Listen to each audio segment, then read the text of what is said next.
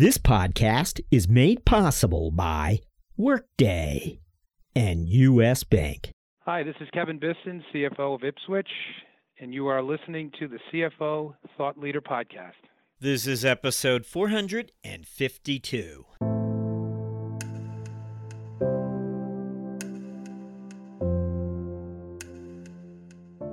You work at a company, and let's say it's a car company, and you build this product that increases the car cost by 10%, and you go out to the market and find that it can only cost 7%. And you have to reiterate on that, and you either have to bring down the cost from a 10% increase, or you have to scrap the whole thing.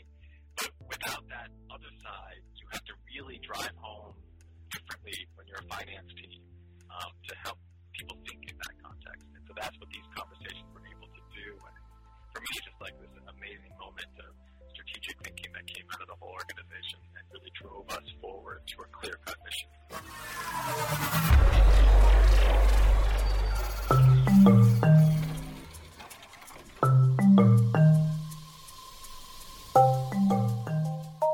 From Middle Market Media, this is CFO Thought Leader, where we speak to finance leaders about driving change within their organizations. Hi, it's Jack Sweeney. On today's show, we speak to Pavan Makhija, CFO of Possible. We accompany Pavan on his journey into the data-intensive world of a healthcare not-for-profit. We begin after these words from our sponsor.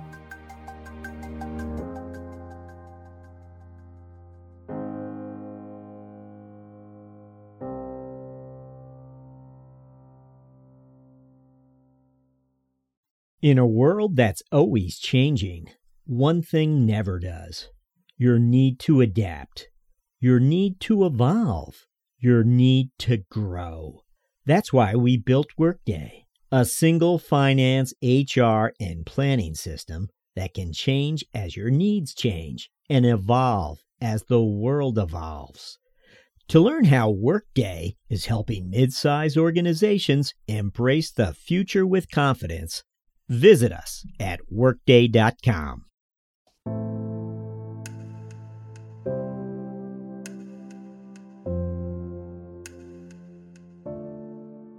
Hello, we're speaking to Pavan Makhija, CFO of Possible, a U.S.-based nonprofit serving healthcare patients in remote areas around the world today using an integrated healthcare system that puts patients at the center of its design. It's a model that leverages data collection, something we look forward to exploring with Pavan a little later on. But first, Pavan, welcome. Good to have you with us.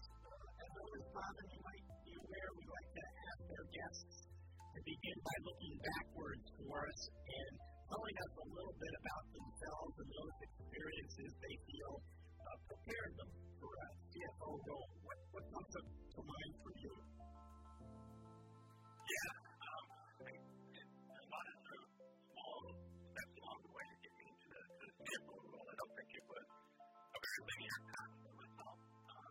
I started off studying math and religion and trying to figure out where to go. And as a math finance degree came up, I ended up doing a math finance degree and getting a job at Lehman Brothers as a controller. Wasn't exactly sure what a controller was at the time, but it was a good opportunity to get to New York. And 2 years later, Lehman Brothers came to exist, and I transitioned over to Barclays and did 8 years as a controller there. I think that there were a lot of steps along the way after that, during that period that got me into becoming a CFO. One was actually the Lehman Brothers bankruptcy. During that time, afterwards, I reflected a lot about the time leading up to the bankruptcy itself, and our role in that sort of big mess, if you will. And our role as valuation controllers was to really look at the balance sheet and verify the balance sheet. So the way we used to describe ourselves heading up to the bankruptcy is we were the police of the balance sheet. Probably not the greatest thing to admit to, since that was one of the reasons Lehman Brothers went under, was because of distrust of the balance sheet. But during that time, we were kind of the police that afterwards I started thinking about it and realizing we're not just the police of the balance sheet. We're there to describe and tell the story of the balance sheet. And what I mean by that is, leading up to it, one of the things that came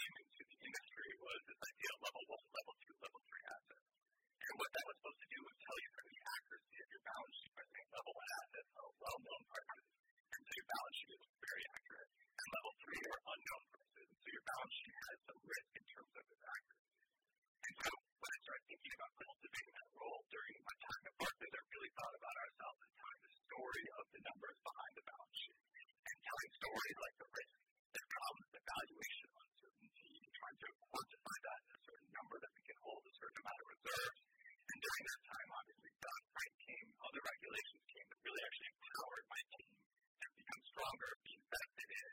We were able to really work on creating better systems and processes and automating stuff so that we were able to tell better stories and really drive forward. So that was one of the things that really piqued my interest and my passion was the storytelling and really understanding deeper numbers.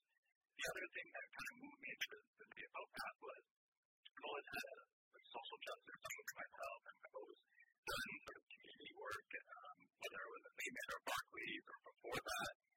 And so I was very driven by that. And I spent some time actually just auditing a couple not-for-profit boards and just kind of learning how the boards weren't really engaging on some of the difficult financial questions and they weren't really asking for those types of stories.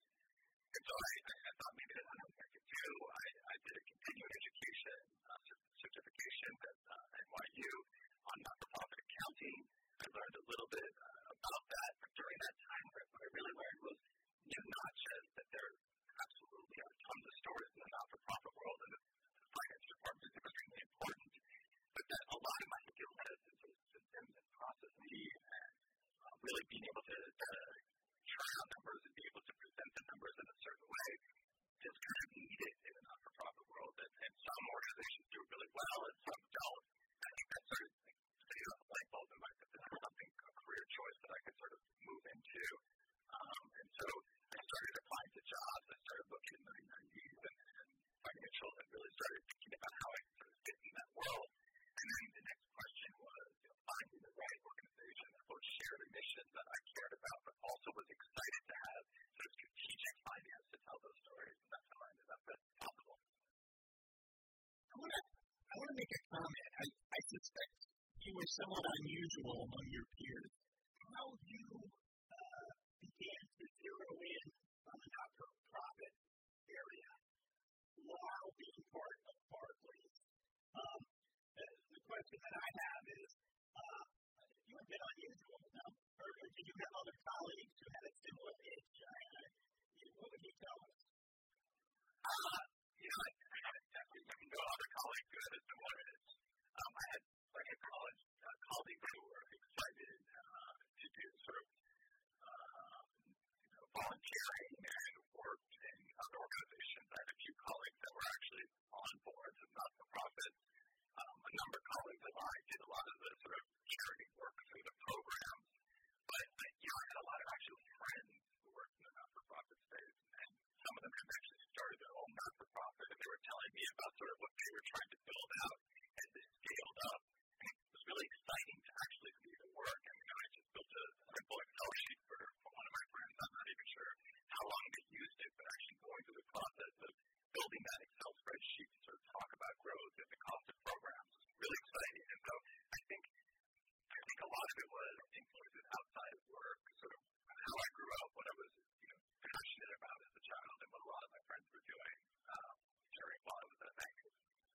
Before you joined Lehman Brothers, would you have been surprised if someone told you today you'd be CFO of a not-for-profit? My suspicion is no, you wouldn't be surprised. That maybe you were always inclined to move that direction. Am I wrong about that? No, you're correct. I wouldn't be surprised. I probably actually would have been surprised that I was the CFO and that I didn't actually make millions of dollars at Lehman Brothers and was able to start my own not-for-profit. That's probably what I was more thinking when I entered it. But reality hit, and financial crisis really made reality hit. I really want to get that possible, so I'm just going to ask you one other question here. We might come back during the mentoring round and find out a little more about your early years. But just the takeaway, given your sort of really side seat here for all of what the making world experienced, and you were at Barclays for a good number of years. You rose to the ranks there and became vice president. People think that you're the only one now in the past. What did you think? How did it happen? What is the sort of abbreviated insight that you supply to all these inquiring minds out there? Well, I think I'll give you a very general answer to that. And I will say the world is rather complex. And we tend to look for simple solutions. And in the banking world, you'll hear so many narratives over what happened in 2008. And often I say,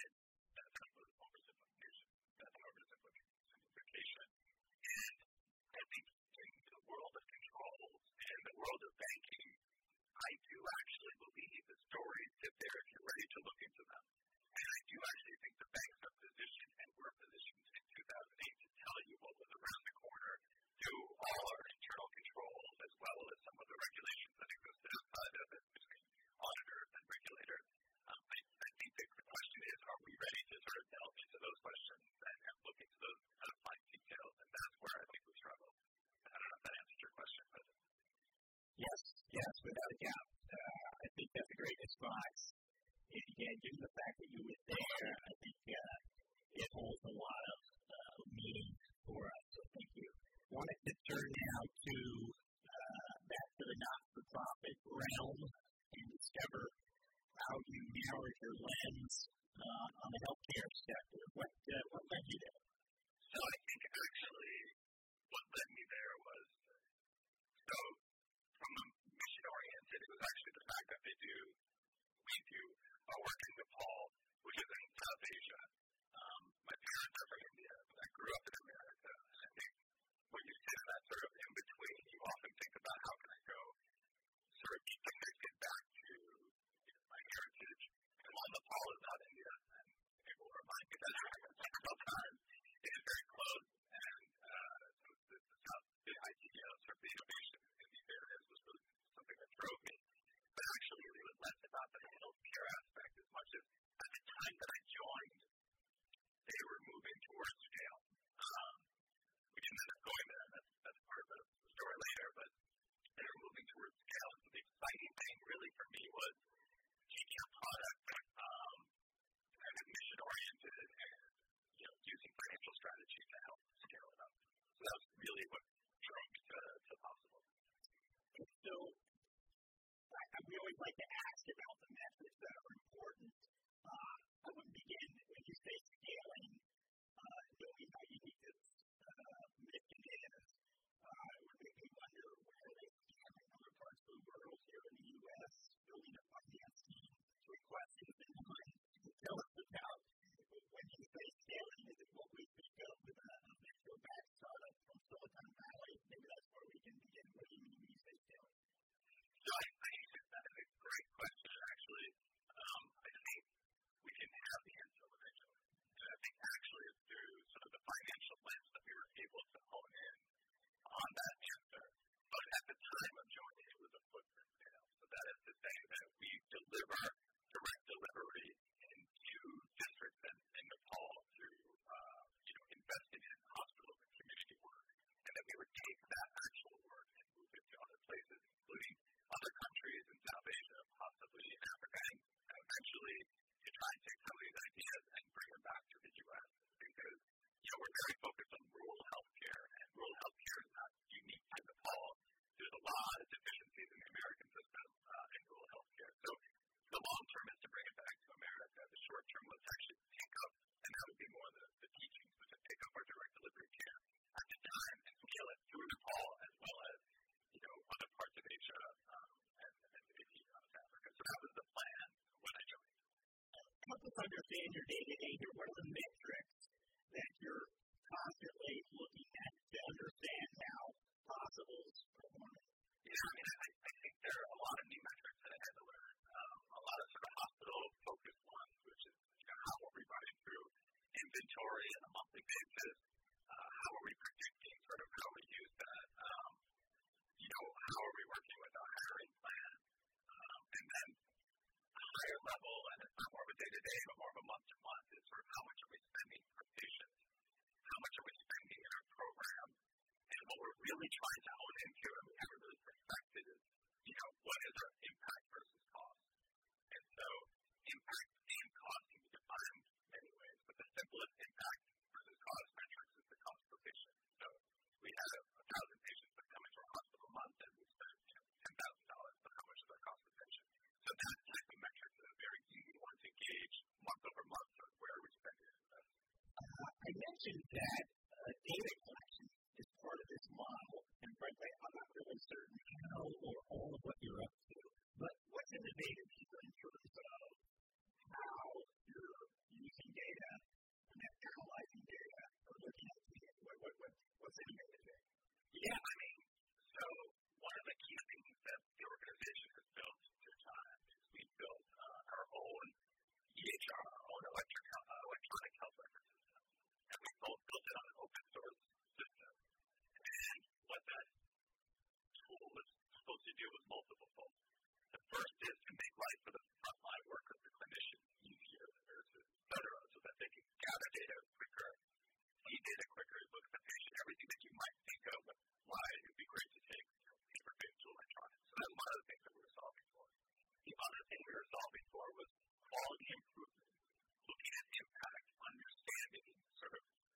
wider scope in question, and that's where the data analytics comes in.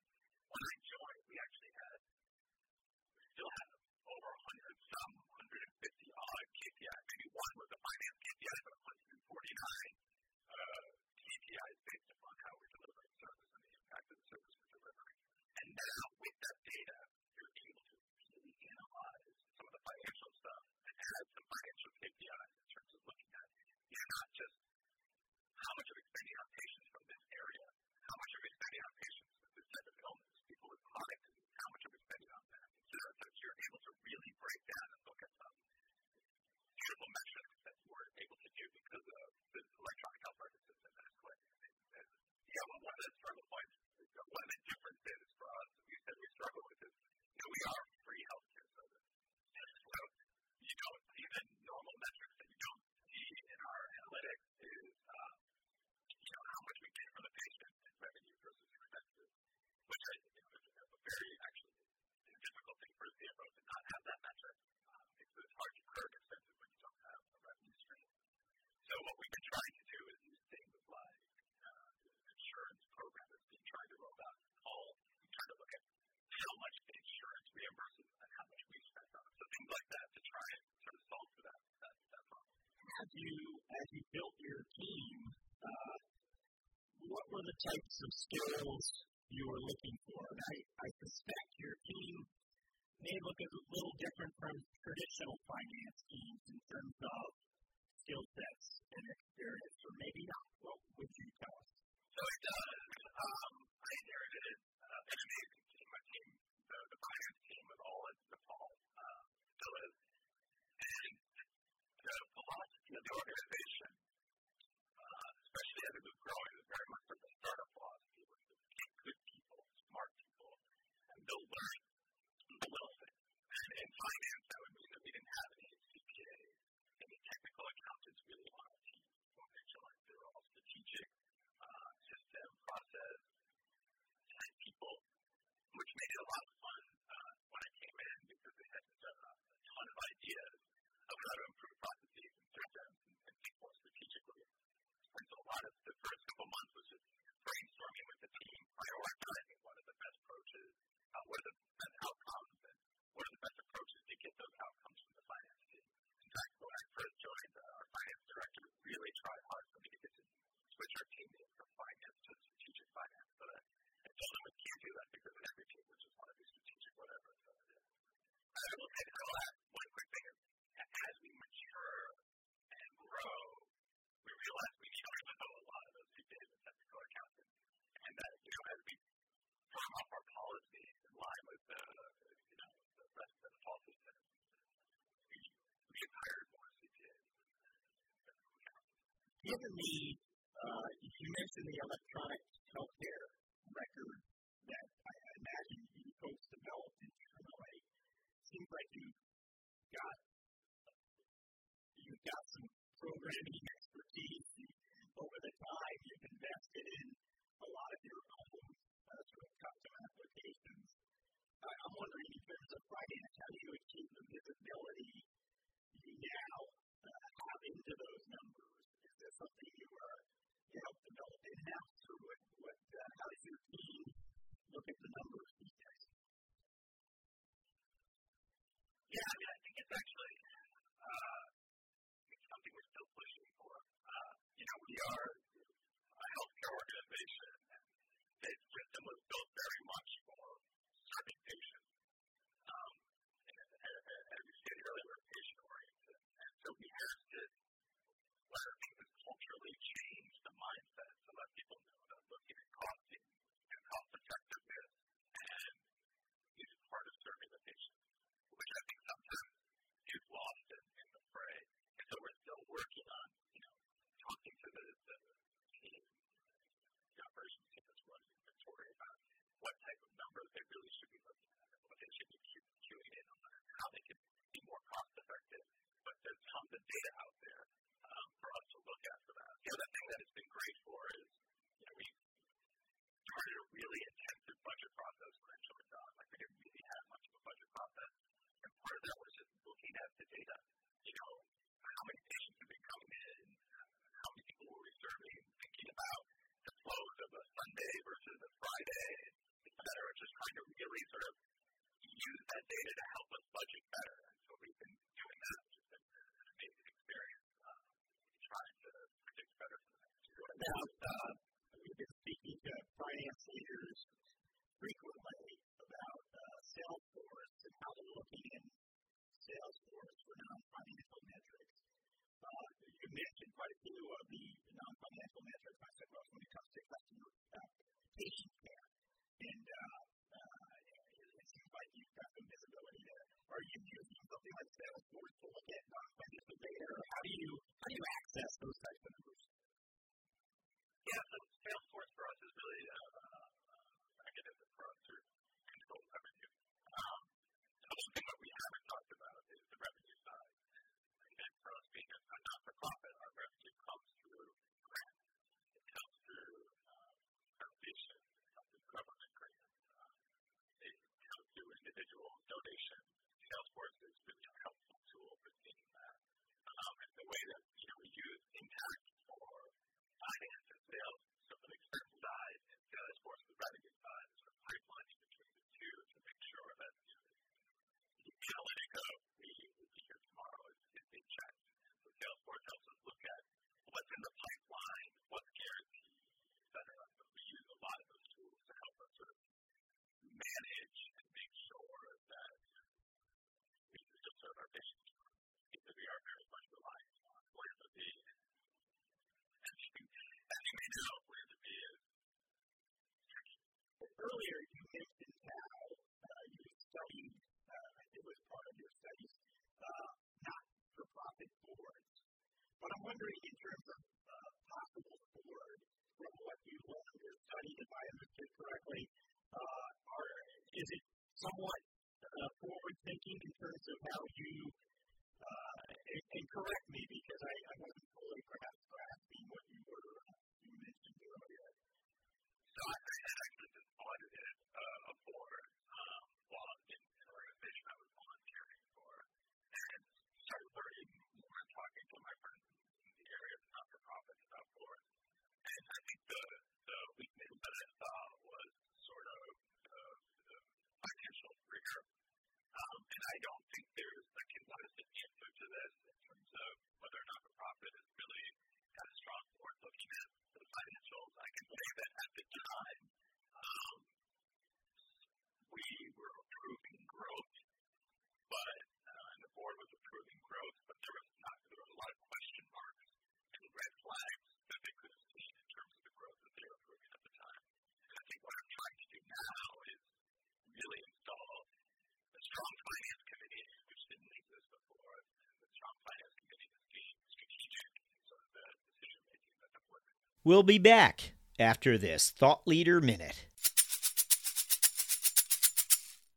Hello, we're attending the MIT Sloan CFO Summit conference this week in Boston, and we're pleased to catch up with Justin Crotty, CFO of Anaqua. Justin, good to catch up with you here. Great to be here. Thanks so much for the invite. Justin, over the next 12 months, what are your priorities as a finance leader? So first and foremost, we're in a growth business. So for me, priority number one is making sure we're giving proper care and feeding to the basics in the business. So we're rapidly onboarding new customers, continuing to implement. We need to support those customers, provide them with customer success. So there's a lot of volume growth in the business that requires investment just to support the growth. So that's sort of priority number one. And then above and beyond that, it's supporting our strategic initiatives. So as I just discussed on the panel, over the past couple of years, we've made two big bets, at least two big bets. I highlighted two big bets. One was in IP analytics and basically making our workflow software smarter. So we're continuing to invest and innovate there to add more capabilities, more data sets to support decision making. And the second one that I discussed was Asia. So Asia is a tremendous opportunity in intellectual property, just looking at the magnitude of the market there and the growth. So we've invested in Asia, building out physical presence in Tokyo, and then also localizing the product. So making sure we have a a fully localized product that meets the needs of our customers in Asia. And both of those are, propositions that require investment. So we're making sure that we have the proper capital to deploy there, and then we monitor those investments to make sure they're successful and we're delivering return. Justin Grotti, thank you for joining us. Thanks so much, Jack. Pavan, as always, we like to ask for what we have labeled a finance strategic moment or an aha moment in finance where your lines of sight into the organization, given your role as the finance leader, allowed you to see a risk or an opportunity and perhaps point the organization a new direction and change course. Does anything come to mind? Yeah, I think we spoke a lot about growth and where the organization was when I joined, and that was to move to scale. And what ended up happening is me and the finance director in the fall sort of having these conversations about, really trying to think of a medium-term costing to really look at, what is our plan and how much is it going to cost us 2 to 3 years down the line. And what we realized is there wasn't really a definitive plan 2 to 3, 5 years down the line. And so I started off with the leadership in the U.S. and started asking about what they thought scale was. And they talked about this brick and mortar scale of just kind of moving bigger and bigger institutions. And, when I started speaking to them about how expensive that is and how, if you're delivering free healthcare, you really have to have strong revenue sources. And can they speak to that? It was really difficult to find that answer. Well, interestingly, and then in one of my trips in Nepal, I got to sit with the finance director while he ran the same thing with the leaders in Nepal. And he started off by sort of explaining our financial situation, our structure, where we spend money, what we look to, get out of those investments, and started asking the Nepal team about scale. And the Nepal team said, this is not sustainable. And what we spend right now is not scalable within Nepal. And so this isn't realistic in terms of just taking brick and mortar and moving to scale. And so what they started speaking of was more of a system change within Nepal and to be sort of like a beacon of what Nepal healthcare, the government could adapt. And so started speaking, and this had always been our vision, was that the government would adapt our programs, and in particular things like our electronic health record or community health program or some of our chronic disease programs, mental health program, things that we are doing within our organization. But the idea of centering ourselves and thinking of scale as being that was sort of the pivot that came out of these finance conversations about 3 to 5 years down the line. It's sustainability and scalability. And so for me, it was just amazing to sort of hear all these different perspectives and really start driving this thinking from a financial viability and thinking about sustainability as part of scalability and thinking about, well, can we financially be here in 3 years? It's sort of, it's different, right? If you work at a company and, let's say it's a car company and you build this product that increases the car cost by 10%, and you go out to the market and find that, it can only cost 7%. And you have to reiterate on that. And you either have to bring down the cost from a 10% increase or you have to scrap the whole thing. But without that other side, you have to really drive home differently when you're a finance team to help people think in that context. And so that's what these conversations were able to do. And it was, for me, just like this amazing moment of strategic thinking that came out of the whole organization and really drove us forward to a clear-cut mission for the future. Pavan Makhija enters the mentoring round with us after a quick word from our sponsor. The business landscape is changing quickly. As the pressure to manage expenses efficiently and strategically increases, you need solutions that not only help drive down costs and improve efficiencies, but meet the changing needs of your business. At U.S. Bank, we can help. We'll work with you to uncover your specific payment challenges and bring you proactive and innovative solutions and strategies that help you meet the financial goals of your organization. Our commitment to doing the right thing for our customers has earned us the designation of one of the world's most ethical companies from the Ethisphere Institute for 6 years in a row. To learn more, visit us at usbpayment.com. Now we're going to jump to our mentoring round where I get to ask you several quick questions that are intended to inspire and mentor future finance leaders. What's exciting you today about finance and business? I think the CFOs and the finance teams are becoming less siloed, both in not-for-profit but in for-profit as well, which I think is really exciting. They're really integrating themselves with the rest of the organization. Looking back now, when you stepped into that CFO role for the first time, is there a piece of information you wish you had or someone had whispered in your ear?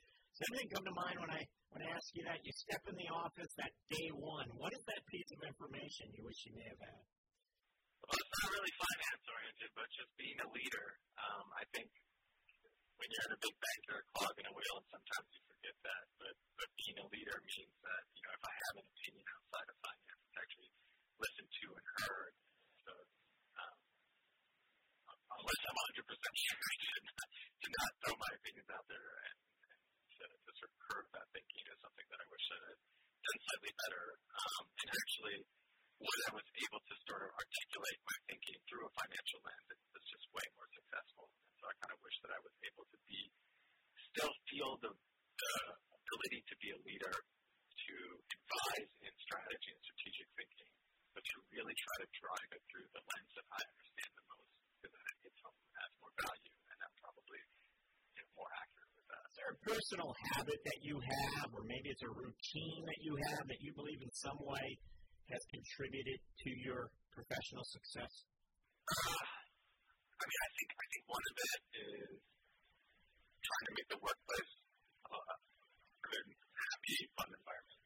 I think, especially, you get that image of sort of the finance team or the accountant sort of sitting there with zero smiles on their faces throughout the day.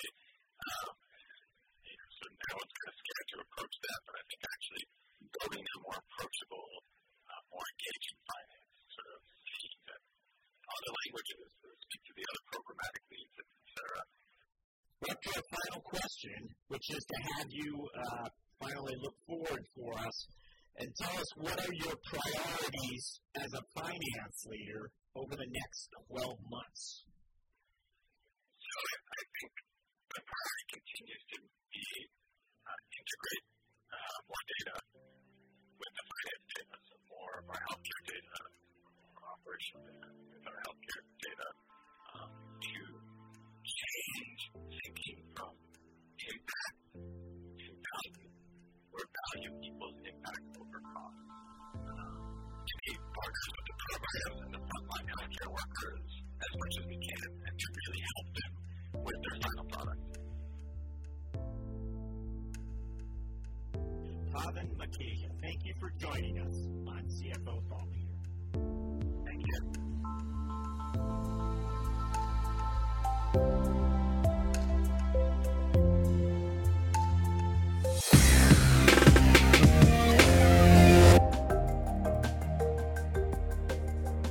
Hello, listeners. Do us a favor. Be certain to subscribe to CFO Thought Leader on Apple Podcasts, or if you're an Android user, check us out on Spotify or Google Play. If you like the show, please recommend it to a friend. Oh, and by the way, the CFO Yearbook 2021 print edition debuts on Amazon this quarter, featuring 100 profiles of finance leaders from our 2020 season. Would you like to learn more about our CFO guests? Order the CFO Yearbook 2021. Thank you for supporting our efforts to bring you career journeys of CFOs driving change. We'll be back with another episode very soon. Thank you for listening.